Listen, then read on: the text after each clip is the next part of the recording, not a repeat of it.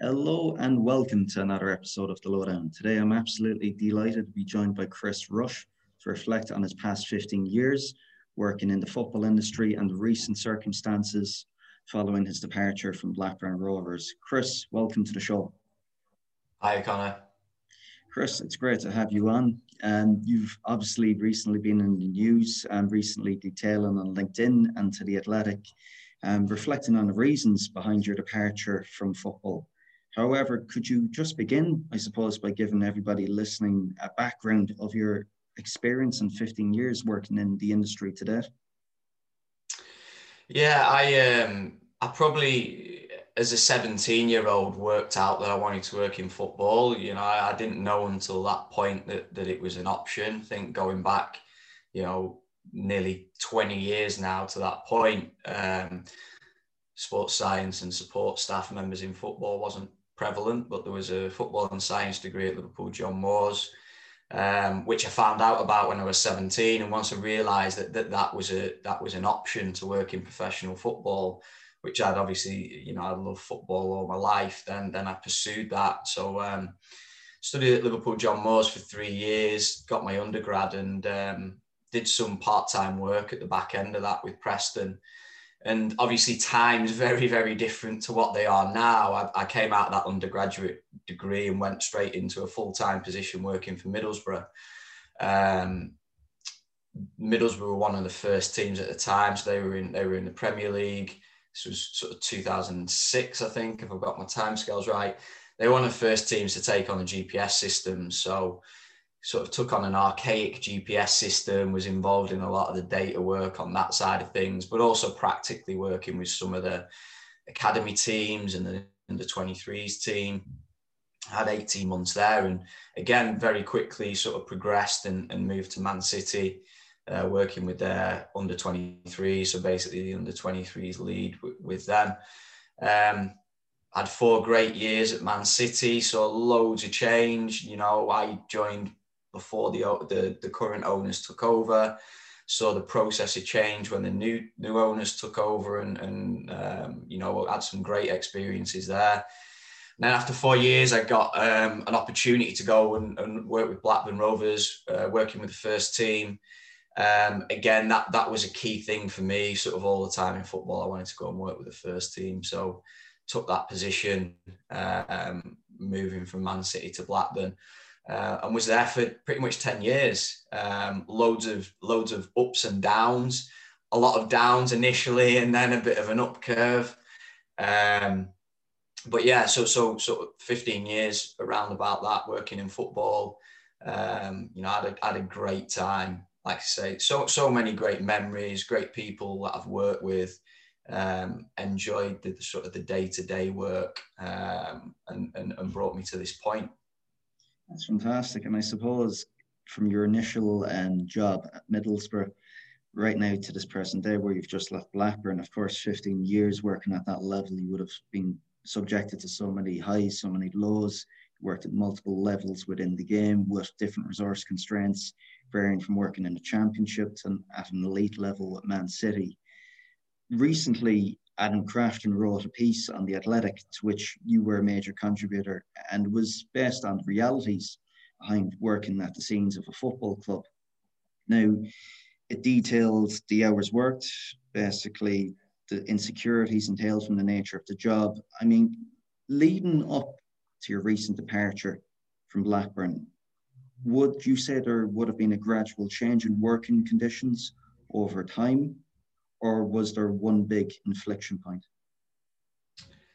I think the process really has been, it's very much supply and demand. So when I started off in football, very little supply of support staff because those positions hadn't existed in the past. There was nobody experienced in them. So when you were applying for any jobs, you weren't fighting against anybody with any experience. And if you had a qualification, you had a good chance of getting one of those jobs. And those jobs were paid accordingly because they wanted to attract people into the clubs. They wanted to make sure that they got good people into clubs. And you know, I think my entry salary now, entry salary back in 2006, would have been the same as an entry salary full-time position now. So there's been no inflation of wages from what I can see. But also, I only had to study in undergrad to that point, and not had to go on and fight and find loads of experience and find, you know, loads of different qualifications and accreditations and masters. And like I say, that's purely from a supply point of view of people to fulfill those positions. So then, you know, 18 months later, I go to Manchester City again, because I'd had 18 months at Middlesbrough. It was very quickly, you know, you go to a pretty decent sized club in the Premier League with 18 months experience and an undergrad. And, you know, it just wouldn't happen now. But that was the reality because of the supply. Now, obviously, steadily over time, you know, there's more and more courses, there's more and more opportunities for, let's say, voluntary experience. So there's lots of people going out and getting lots of experiences. So being a head of department, you know, fast forward in 14, 15 years, you look at, you know, you advertise for jobs, you look at CVs, it's unbelievable. Firstly, the number of applicants, the quality of the applicants, the amount of experience, the amount of qualifications. From a qualifications and accreditation point of view, for the most part, I might be hiring a junior person who's more qualified than me, you know, and I think that is just where we currently are, is that you have to almost, you know, you've got your 3 years undergrad, you may be a couple of years on your masters, you're getting your experience, you're getting your accreditations. It's almost like a doctor's level education and experience that you've got to get before you're probably going to get a really good full-time paid position. And because there's so many people who want to do it, you know, so vast, then naturally that puts a downward pressure on what clubs are willing to pay, because there's so many people out there that they can hire and potentially for cheaper. So I think it's just been a process over time that has supply of people become more and more prevalent. It's meant that clubs aren't pressured to increase the support or the financial support of the staff. And I suppose just picking up on one of the points you said there, Chris, was the number of applicants and the experience of each applicant applying for the roles. I mean, on the piece itself, I read, you know, you had one contributor stating that, you know, there was guys with PhDs applying for internships at football clubs. I mean, on a personal level, Chris, were you surprised at maybe the incredulous reaction from some football fans, and not necessarily people involved in the working levels of the game, at some of the experiences which you had to account to Adam Crafton on The Athletic and your own LinkedIn post, so to speak? Because there seems to be very much, you know, if it was any other industry, crying wolf, you know, with such, you know, low salaries, the hours worked, the insecurities stemming from the nature of the job, that there would be absolute uproar. Do you think in itself that football is its own worst enemy at times? Yeah, I think I don't think you can really get annoyed or frustrated about that. I think that's just a product of what it is. Now, when so going back to when I'm 17, I'm looking from the outside in to football, and I love football, and I go and watch football, and I play football, and everything that I do is football, football, football. I, at that time, would have looked at anybody working in football and thinking, wow, you've got an amazing job, you're so lucky, you know, all these different things. So I understand that perception from the outside. I even understand that perception maybe from people starting out their careers as well. But I think as you get further into it, you do see that it's you know, it is highly demanding. I know a lot of jobs are highly demanding, but you've got so much lack of control over your personal life, effectively. You know, even if you're an entrepreneur, if you own your own business, you may be working those hours, and it may be an unsuccessful business, so you might not be getting paid very well, but ultimately you can still decide whether you go to a wedding, whether you go to your kid's birthday, you know, all these different things that you haven't got the freedom to do when you work in football. So I know people will hear that and think, well, that's just a sacrifice to be made, because that's what obviously gets spoken about with players as well. It's kind of like players should be robots. They just sacrifice everything in their lives because they get to be a professional footballer. And I understand that mentality because of they see the salaries, but you got to think bigger picture. Like, these people aren't robots, they are humans, and they do want to go and experience these things in their lives as well. So that is the reality of being in football, and being in football for a longer time, that either you become really, really comfortable and accepting of those sacrifices, or you don't. And that's really a position that I got to. You know, I was no longer comfortable with those sacrifices, whereas in the past I had been. Therefore, I made the decision to come out of football, which, you know, was a tough decision, because I still love the sport. I know that once you can start going into stadiums again, I'll be going and watching a lot of football, watching football on TV. I'll still love the sport, but I've seen what it is to actually turn your love and your hobby into a profession. And it's very different. And I mean, when you look at the recent Pacey Performance Survey and sports science staff within British football, produced by the Setanta College, the report itself showed that over 2/3 of respondents come from that 25 to 34 age bracket. I mean, we spoke off camera about, you know, at what point does a passion become a profession? You think, I suppose, having such a role in football and being of a certain age bracket is mutually exclusive, or do the two go hand in hand?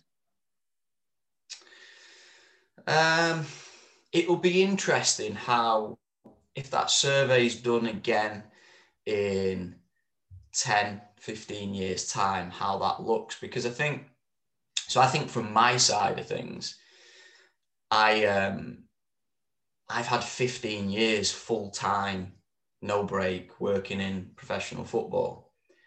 Now, there won't be many people who can jump in it from 21. So maybe if somebody's career is starting more at, or they're getting to a place where they want to be at 27, 28, and 15 years is the time frame, which doesn't necessarily mean it is, but that might look more like 45 or 50, that they get to a point whereby they've experienced the things that they want to experience and think, right, well, I'll step away. The difficulty is obviously families, you know, so you get through to 50 years of age, kind of potentially your kids have grown up and you've missed a lot of things. I think, you know, retaining experience in the support staffs is really, really important. And you know, if anybody's looking at things in football with a bigger picture, you know, retention of experience, I think is important. This isn't being disrespectful to junior people coming in to football, but I would say that experiencing things, trial and error, is one of the biggest, most important things in the profession. And, you know, I cringe at some of the stuff I did in my early days, you know, and it's hard to be 2 or 3 or 4 years into football and be, you know, a really, really top level practitioner, because you've not had the number of experiences in the trial and error to see how things pan out from a long-term perspective. So that the retention of experience is going to be important, and it seems like it's not there at the moment. You know, the number of people, I'm not exaggerating here, genuinely, I think I've spoke to so many people in football working at, you know, really good clubs, and they've had brilliant careers, and pretty much everybody is like, you know, is saying, you know, I was thinking the same thing. It's just exit point, really. You know, you've done something for 15 years. What do you go and do? Where do you go? And there's got to be something there with that, because there can't be so many people with a similar level experience of mine at a similar age, kind of saying, yeah, I can totally see what you're saying, and I've been thinking the same. As much as it seems like it's a whistle blowing or a dramatization or I don't know, whatever it'd be, the reality is it is there, it is there. And of course, Chris, like guys like yourself and your peers that work in the football industry are highly qualified. And of course, 15 years is quite an accurate time to be making, relevant and honest assumptions. But I suppose, in that 15-year time frame, you would have made other friends, other practitioners from other fields, not just in football, but from other sports. How would you say your experience and your ability to engage in CPD, engage in trial and error, as you speak about, how does that differ from between practitioners in the football industry compared to other practitioners in other aspects of the sports industry? You know what? I don't know. I don't know, because it's we know football's full on. We know the season's very long. That the break isn't maybe as long as some other sports. That then gives you opportunity to kind of relax, reflect, and also maybe go on to some courses that you can't maybe go on mid-season. But it's very difficult for me to kind of say, how different that is in other sports, just because I've never experienced it. I've not got loads and loads of colleagues in other sports. It's a tough one, that I think there's a lot of top clubs who really do support CPD. I know at Manchester City, I would bang this drum so much, because they had a budget for, you had a personal budget for CPD, and it was kind of pushed. It's like, you're not using it, use it, go and do something, go and improve yourself, get yourself better. So I wouldn't say that isn't a focus of some football clubs. I think the lower down you get, where it becomes a little bit more like we're just fighting tooth and nail to win the next game. There's limited resources. It becomes more and more difficult, And I suppose then looking at the micro level, Chris, until your recent departure, what did a typical week look like at Blackburn? Yeah, obviously very varied, and game schedule dictates. I mean, probably the most demanding is the 2-game weeks. That obviously Christmas and Easter are probably the two most demanding periods, probably psychologically, because families are doing loads of different fun stuff, but you're at work. I think the typical 2-game week for most clubs, there's a lot of clubs who are just in now. They're just in 7 days a week. I think especially top clubs, they're just in all the time. I think I won't name the club, but I heard that one club was in for like 24 days straight, just because of the game schedule. But for us, or what I would have experienced, it would have been, let's say that you've got a Saturday game, you've played Saturday, you come in and do recovery Sunday, you train Monday, you'd obviously play Tuesday, potentially have the Wednesday off, so that would be the day off. You train Thursday, train Friday, play Saturday again. I'd say that's the atypical schedule in a 2-game week. A 1-game week would be very, very specific to the manager and how they do it. Again, there's this discussion about around 6-day weeks, 5-day weeks. What's the best training schedule? Come in on a Sunday for a recovery and have Monday off. All these factors that they're shrouded in science and experience. But again, if you have Monday off and not Sunday, you're having your day off on your own and you're working on the day when everyone else is off. So listen, these are the factors of the sport, really. And I mean, of course, when you look at yourself 16, 17 years ago doing that Bachelor of Science degree at John Moores in Liverpool, would you have been aware at the time of, say, what you were signing yourself up for, the hours worked, the salaries, so to speak? No, but what I would say is, even if I'd have known, I'd have done it. If I, you Yeah, know, no, of course. because I wouldn't. I think when you're that age, you know, and you've not experienced something, it doesn't matter, you know. And this is why I think this is not me saying that the situation is not right. Well, it isn't right, but the situation, it shouldn't happen.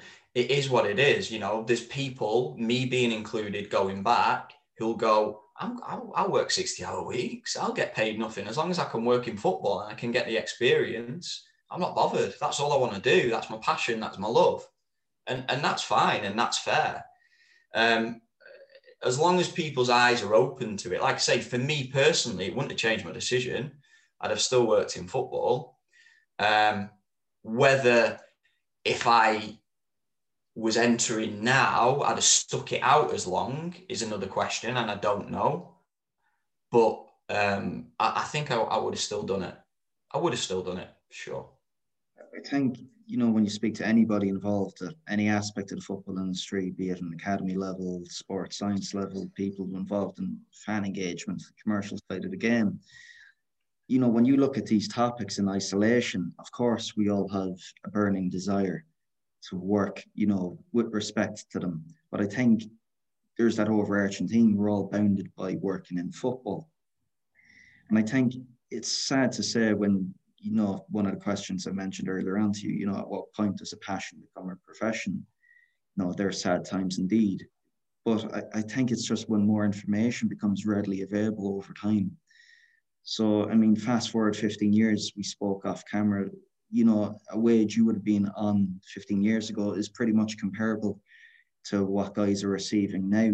And that doesn't show, you know, any ascension over time. It doesn't show any inflation, any improvement in working conditions.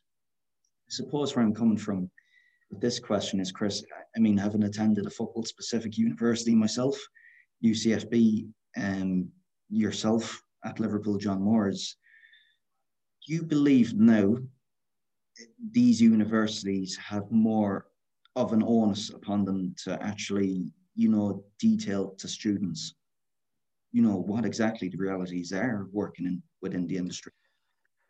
Yeah, definitely. I can't say that doesn't happen already. I'm not sure. Again, you know, I've not done a course for so long that I don't know.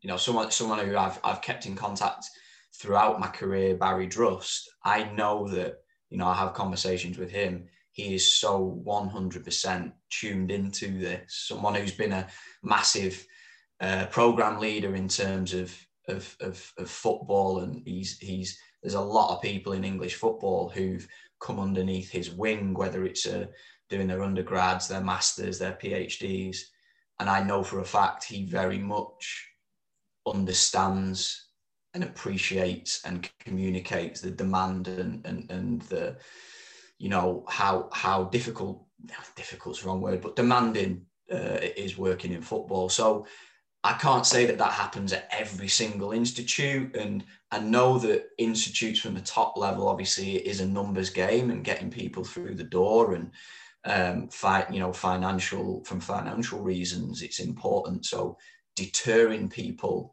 before they even embark on it is probably not going to happen.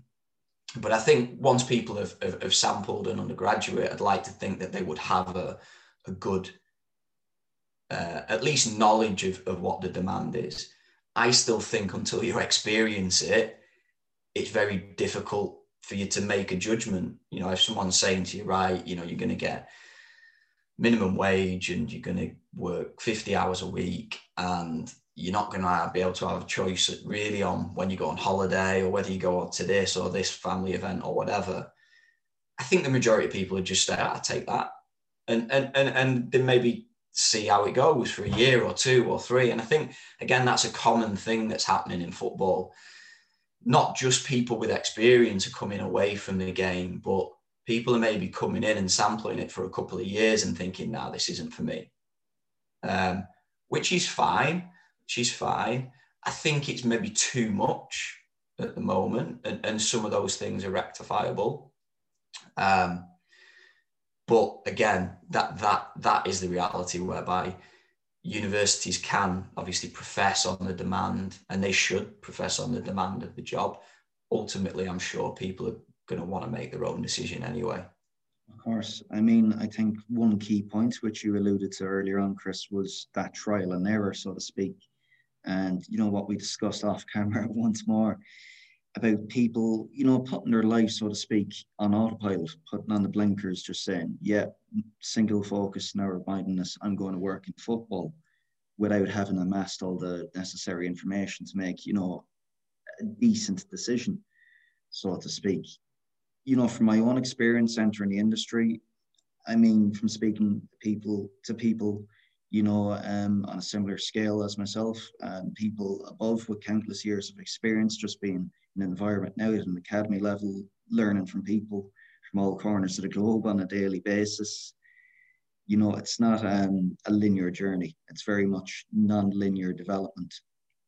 And, you know, for me, as you said earlier on, you didn't want your own post on LinkedIn or your interview with The Athletic to seem like, you know, you're a whistleblower, so to speak.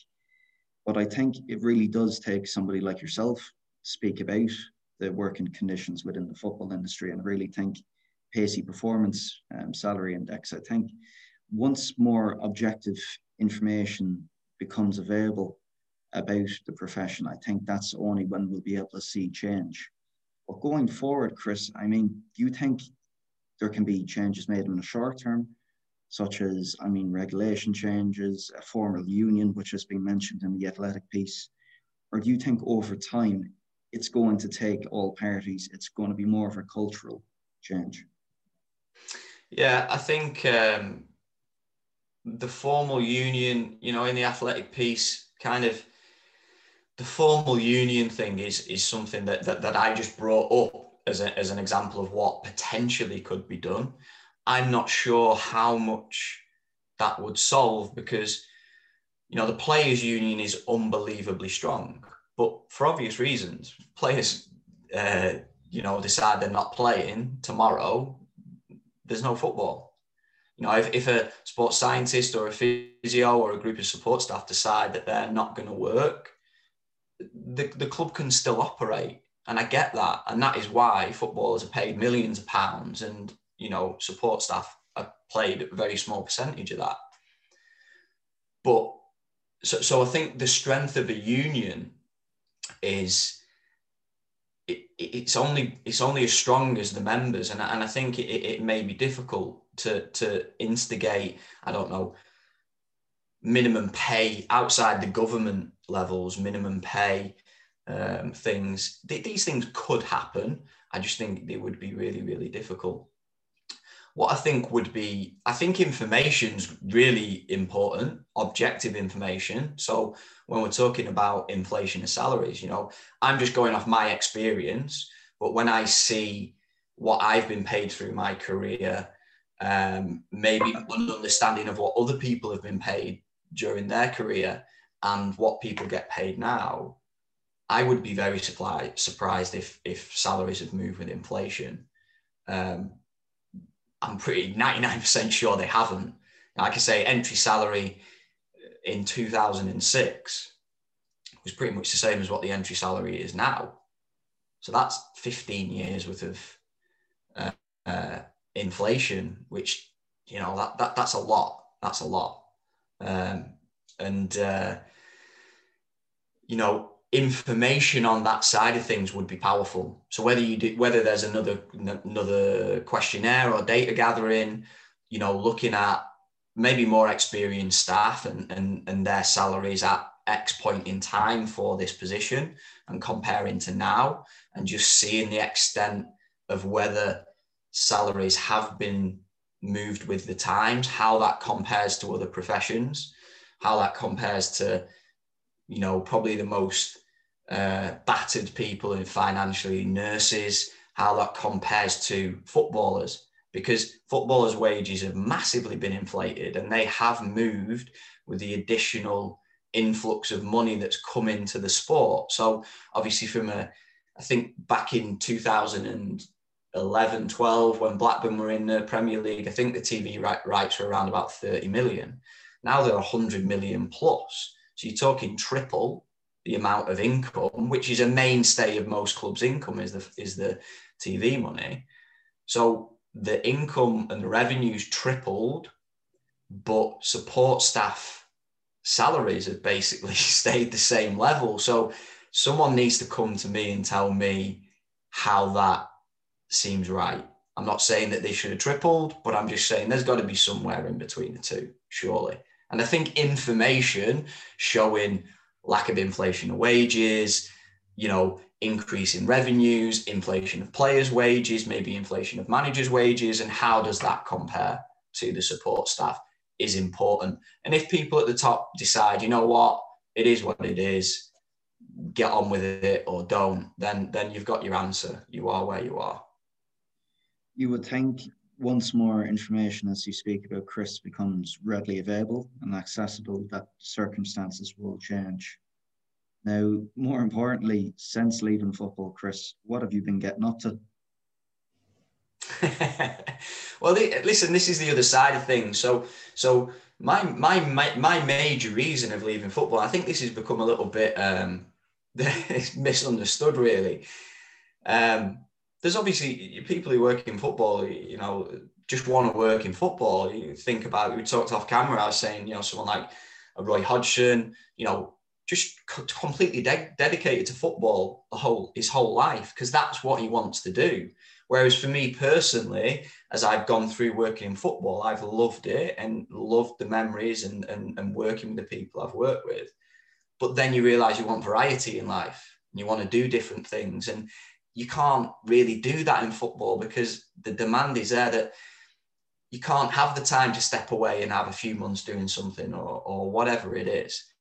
And I don't necessarily see it as a decision from a burnout point of view, as much as just wanting to continue to enjoy life and pivoting on to something a bit different. So for me, I've still kind of got my toe in. I'm working with a company called Kairos, who are a scheduling comms company, who I've touched base with when I was leaving Blackburn, and was really impressed with their system. So I'm doing a day a week, just working with them, consulting with them.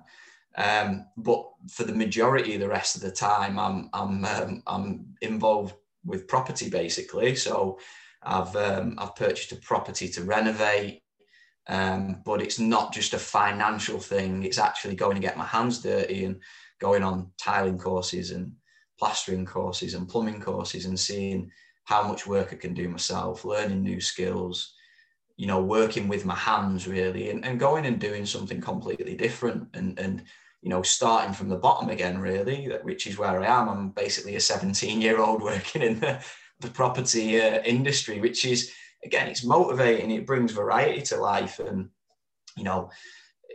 spending time with a family, and I can go and do a 60-hour week if I want to do one, but if I want to do no hours in the week, I can do that as well. I'm not going to miss any family events anymore. I'm going to the lads' cricket training session this afternoon. I'm pretty sure Blackburn are away, so I would have missed that. All these different things. I've got variety to life, whereas I've loved what I've done for 15 years, but it was very, very focused on one thing. Now I've got the opportunity to do a lot of different things.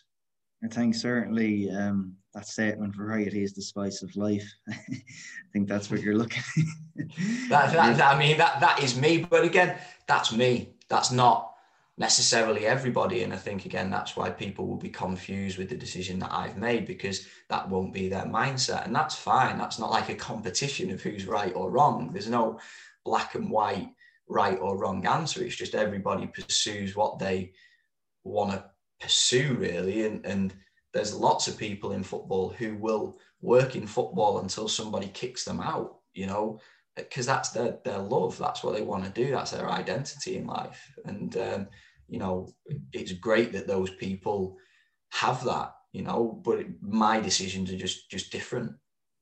I think that's such an important clarification to make as well, Chris, that no two people are the same in life. you know, and that's with respect to football as well. We speak about non-linear development. And I think, you know, when you come to make a decision such as yours, it's not just black or white. You have to look at the holistic big picture, so to speak. And I think that's something which you've shown over the last 30 or so minutes. Chris, from a personal point of view, I'd like to take this time to thank you for coming on.